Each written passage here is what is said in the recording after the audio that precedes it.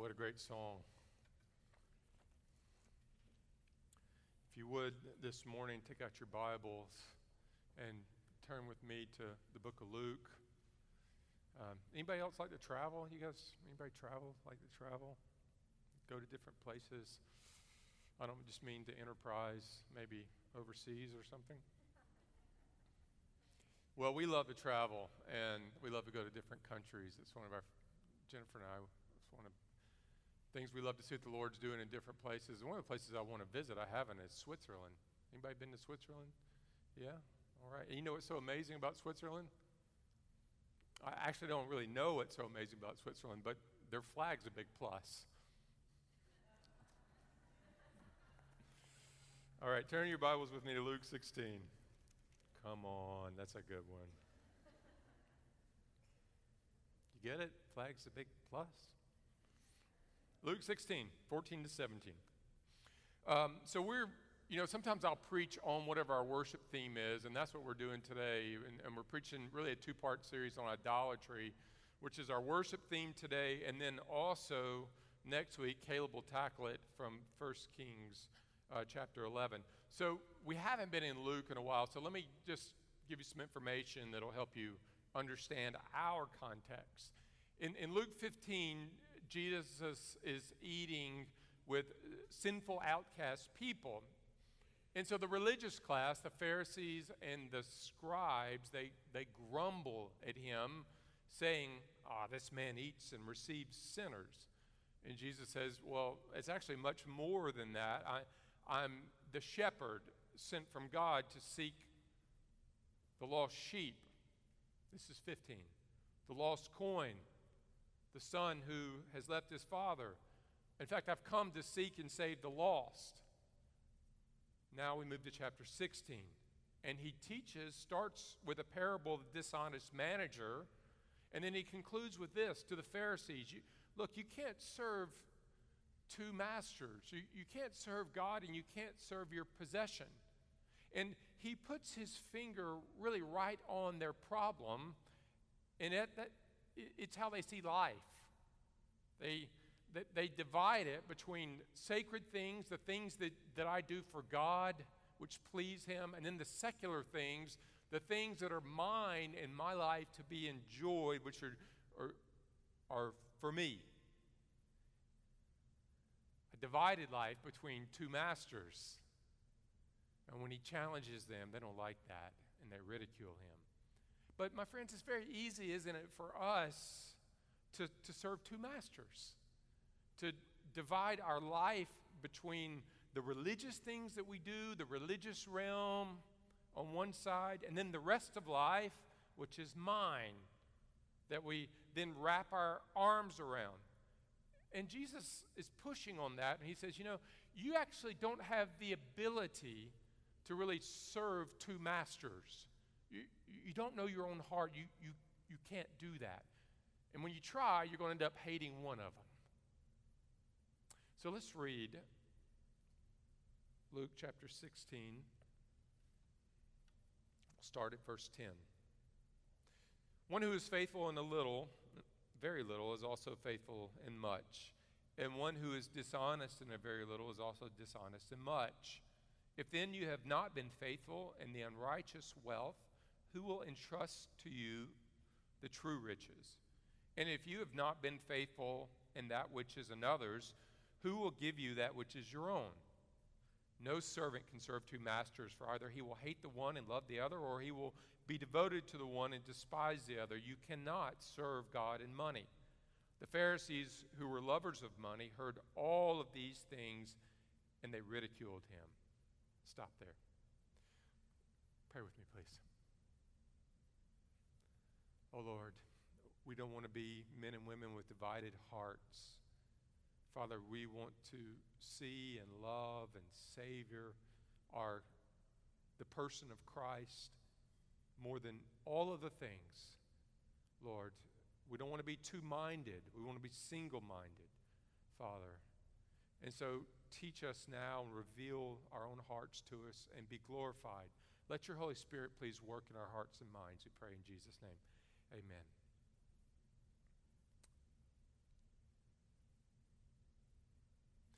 Robert had just bankrupted a poor man in our church, and when I confronted him about his business activities, he said, "Rusty, that's business.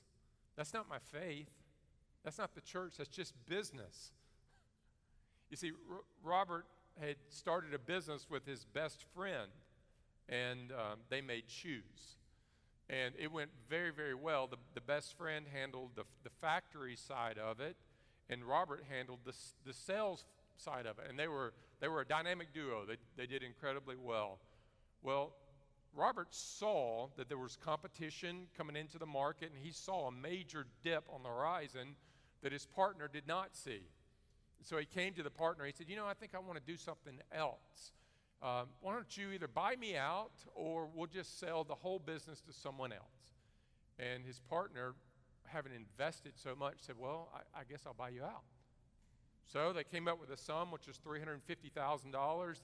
The partner, who had a young family, went to the bank, borrowed the money, gave it to Robert. 2 years later, he was bankrupt. He was bankrupt. And when I went to Robert, he said to me, "Rusty, this is business. It's not my faith. It's not the church. You don't understand. If I just went around loving everyone, I wouldn't make any money now, would I?" And before Robert moved away, he started several more businesses, bringing great pain to everybody that worked with him. Now, you might say, okay, what was the problem? He had two masters in his life that he was trying to serve, didn't he? It's very much like Luke 16, that it's the same issue that Jesus is dealing with here with the Pharisees.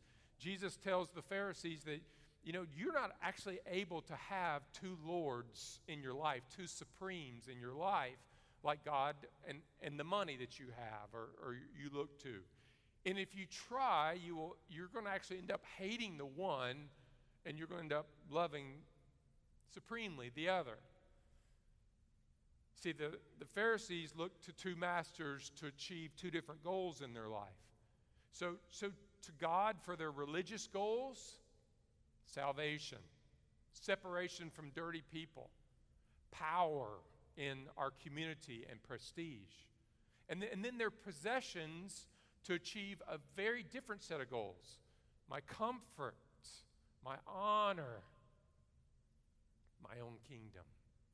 And often, isn't it true, my friends, that often that is how Christians live as well, right? Jesus accomplishes my goals of going to heaven, of knowing that I am forgiven, but he really plays no part in accomplishing the other goals in my life. So my possessions, my money, my relationships, or my sports is what we look to accomplish my day-to-day goals of comfort, happiness, acceptance from people. You see, so we have these two different arenas, don't we, going on? And the problem is that when we look to those things to accomplish my goals rather than to Christ, our possessions begin to possess us. Your possessions will begin to possess you, which means the things that you think that will serve you and provide you joy will end up possessing your own heart and taking control. They begin to rule over our emotions, our desires, our joy, so that everything in the world swells in importance. And instead of living for Christ, we find that we're living for possessions or money or relationships or sports or career or power, because that's actually where we're getting our significance from. And because we're not able to serve two masters, the role of Christ in our life, it shrinks and shrinks to almost nothing except for ticking the box on Sunday mornings. Lou Priola says, there are two sides of idolatry. The first side involves neglecting God, and the other involves replacing him with a cheap substitute. So here's the main idea today, that when the heart is divided, your possessions will possess you. When your heart's divided, your possessions will possess you. Okay, so let's start here. Verse 13 and 14. You can't serve two masters. Look there in the Bible with me, particularly at verse 13.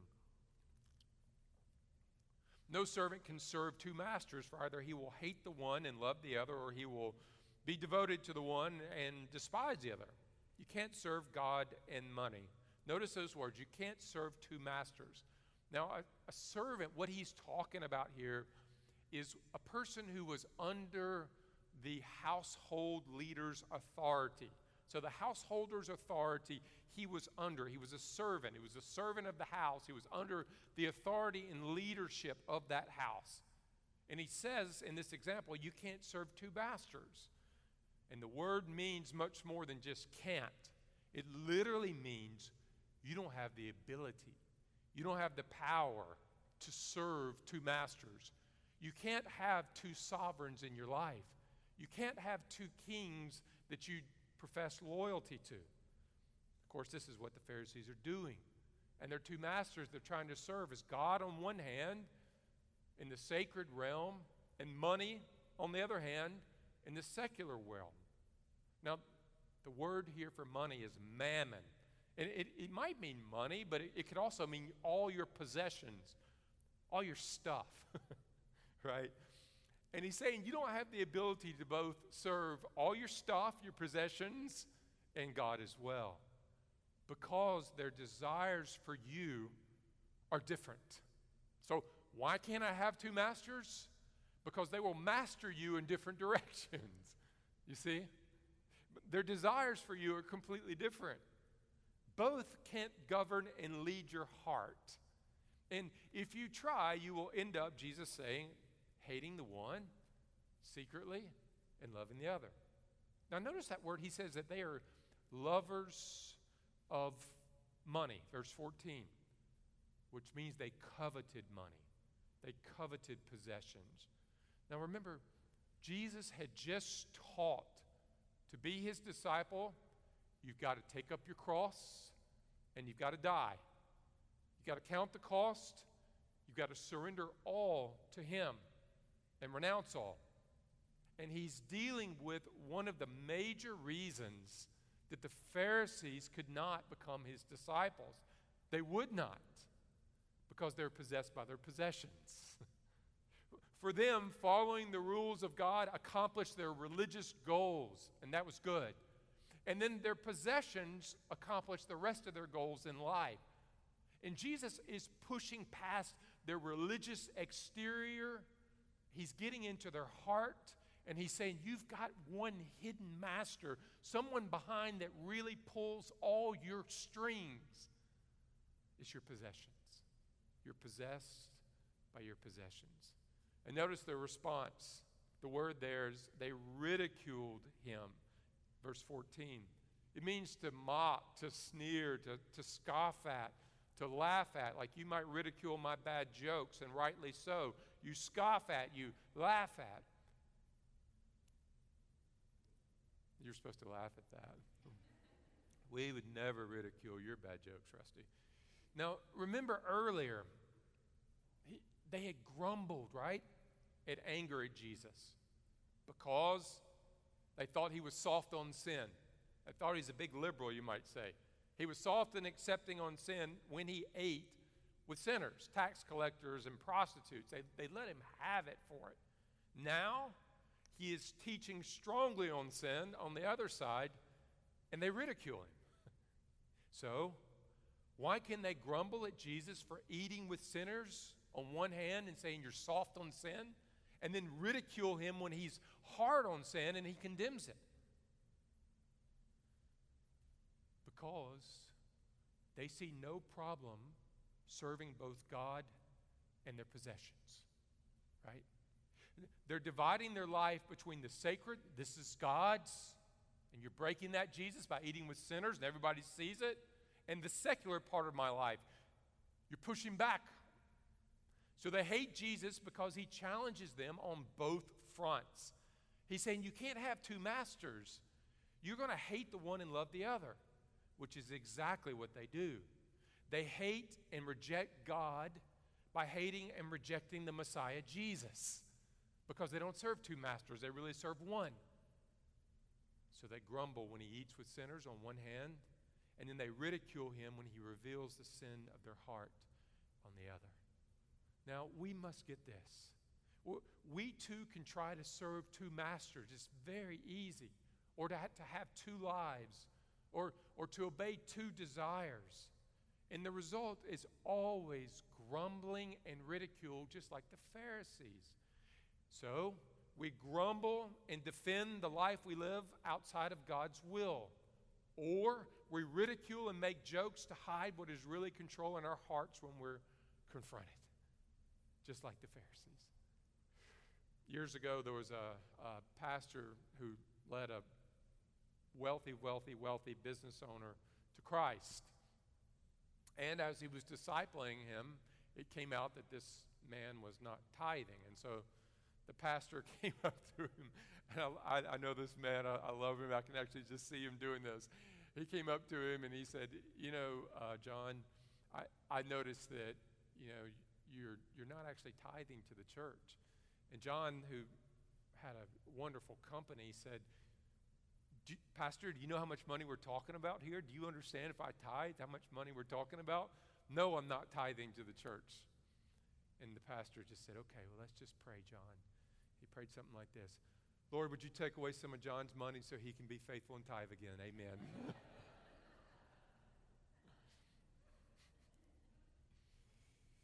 Now, from that point on, John began to tithe.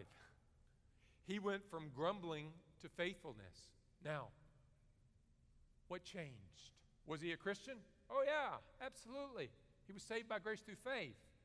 But his heart was divided between two houses, two directions, two desires, between sacred, Christ is my Savior, secular, this is my business.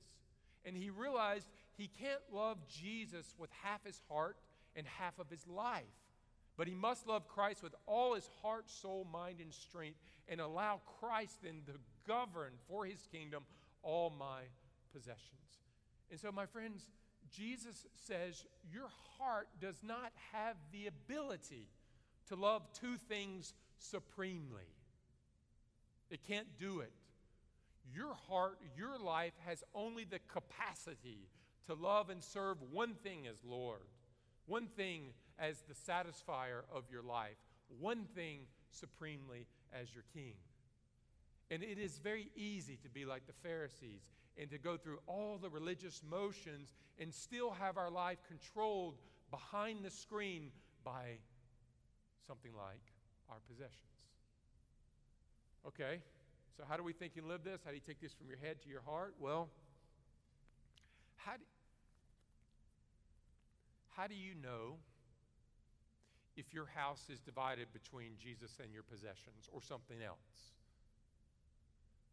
Well, how do you know if you're ripped between two kingdoms? Because I can always justify one. Well, the simplest way to discern idolatry is to ask ourselves, are we ruled by our desires? Are we ruled by our desires? Here's what I mean. First, do you spend all your time dreaming, maybe on Pinterest? That's how a lot of us dream. Dreaming about what you are going to have someday. So that what brings you joy is not actually what Christ has given you now, but dreaming about your possession someday. And when you get it, then you believe, now when I get that, then I will have arrived, then I'll be living the good life, then I will be satisfied. And Jesus says to us in John 7:37, if anyone thirsts, are you thirsting like that? Let him come to me and drink. Whoever believes in me, as the scripture has said, out of his heart will flow rivers of living water. In other words, Jesus has given you the great possession to give you the good life that you're longing for, and that's his Spirit in you himself. The good life is found when we are walking in, being led by, living in the power and fellowship of his Spirit. So yes, we can dream, and yes, there's nothing wrong with me thinking about the future, but when those type things begin to control my desires and my heart, they move into idolatry. And Christ pulls us back and says, look, I've given you your heart's desire. It's in you. It's me. I am that possession. Second, Do you make career decisions that are not good for your spiritual growth or your family, but will provide you with more opportunity to get ahead and have a greater piece of the pie? So when you think about your career and you're making decisions, is spiritual and family a very small slice in getting ahead and what you could possess everything else? Let me say it like this. There's nothing wrong with success in business or your vocation. Those are good things, as long as achieving those goals don't become your master, so that you're willing to sacrifice your spiritual life and the good of your family to achieve it. It's Luke 15:33. Therefore, anyone who does not renounce all that he has cannot be not disciples. Our careers, our ambitions must be brought under his wisdom and guidance of Christ. In doing that, I am saying I trust Christ will lead me to whatever is best for me and my family. Third, do you find that your time is spent coveting what God has not given you but giving someone else? So your spouse, your home, your career, your income, your family is always being measured in your own mind against what God is giving someone else. Someone else's spouse, someone else's car, someone else's career or income or children even. And the result is always ridicule and grumbling at Christ. Paul says in Philippians 4, I have learned in whatever situation I am to be content. Listen, that's covetousness, and covetousness is an insatiable appetite for what God has not given you. Insatiable. It can never be satisfied. It always shows itself at grumbling at the hand of God for what he has given you. And eventually this idol, unless repented of, will raise itself up against God and say, Lord, if you love me, you would give me that. Therefore, you don't, so I'm going after that. My friends, possessions and money, that's not the issue. The question is, are your possessions surrendered to Christ? Have you entrusted them and how you pursue them into his hands? Let's close with this. Second, trust Christ to supply all your needs. Trust the Lord to supply all your needs. Philippians 4:19. My God shall supply every need of yours according to his riches and glory in Christ Jesus. Let's close with this.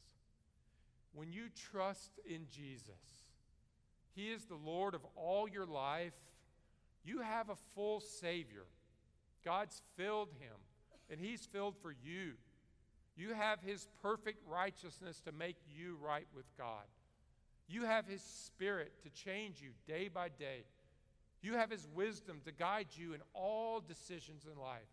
You actually have his presence to comfort you, his power, and his supremacy over all things to supply all your needs. This and much more God gives you in Christ.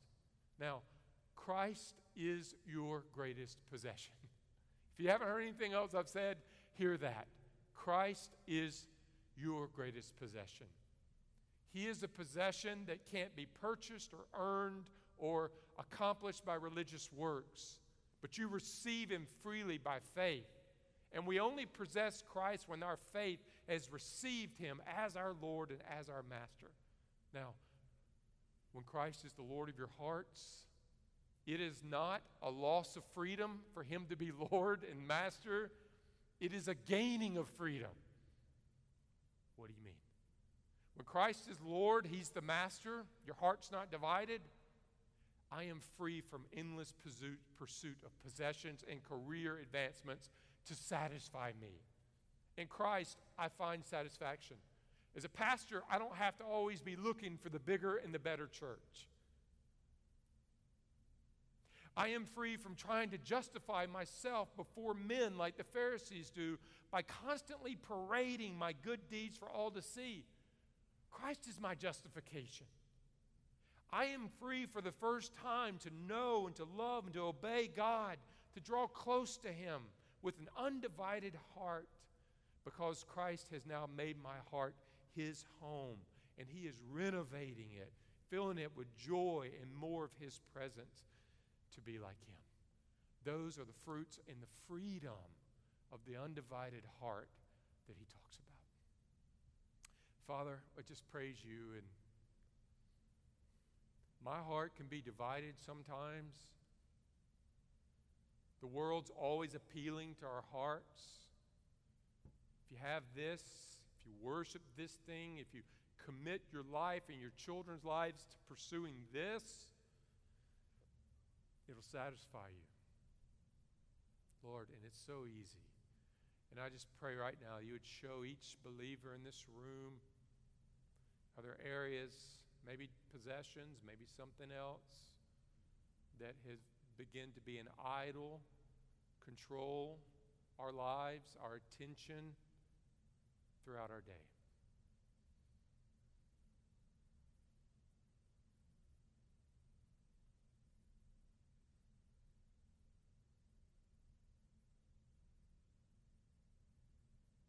Father, we just surrender all of our heart, our careers, our possessions, whatever we have,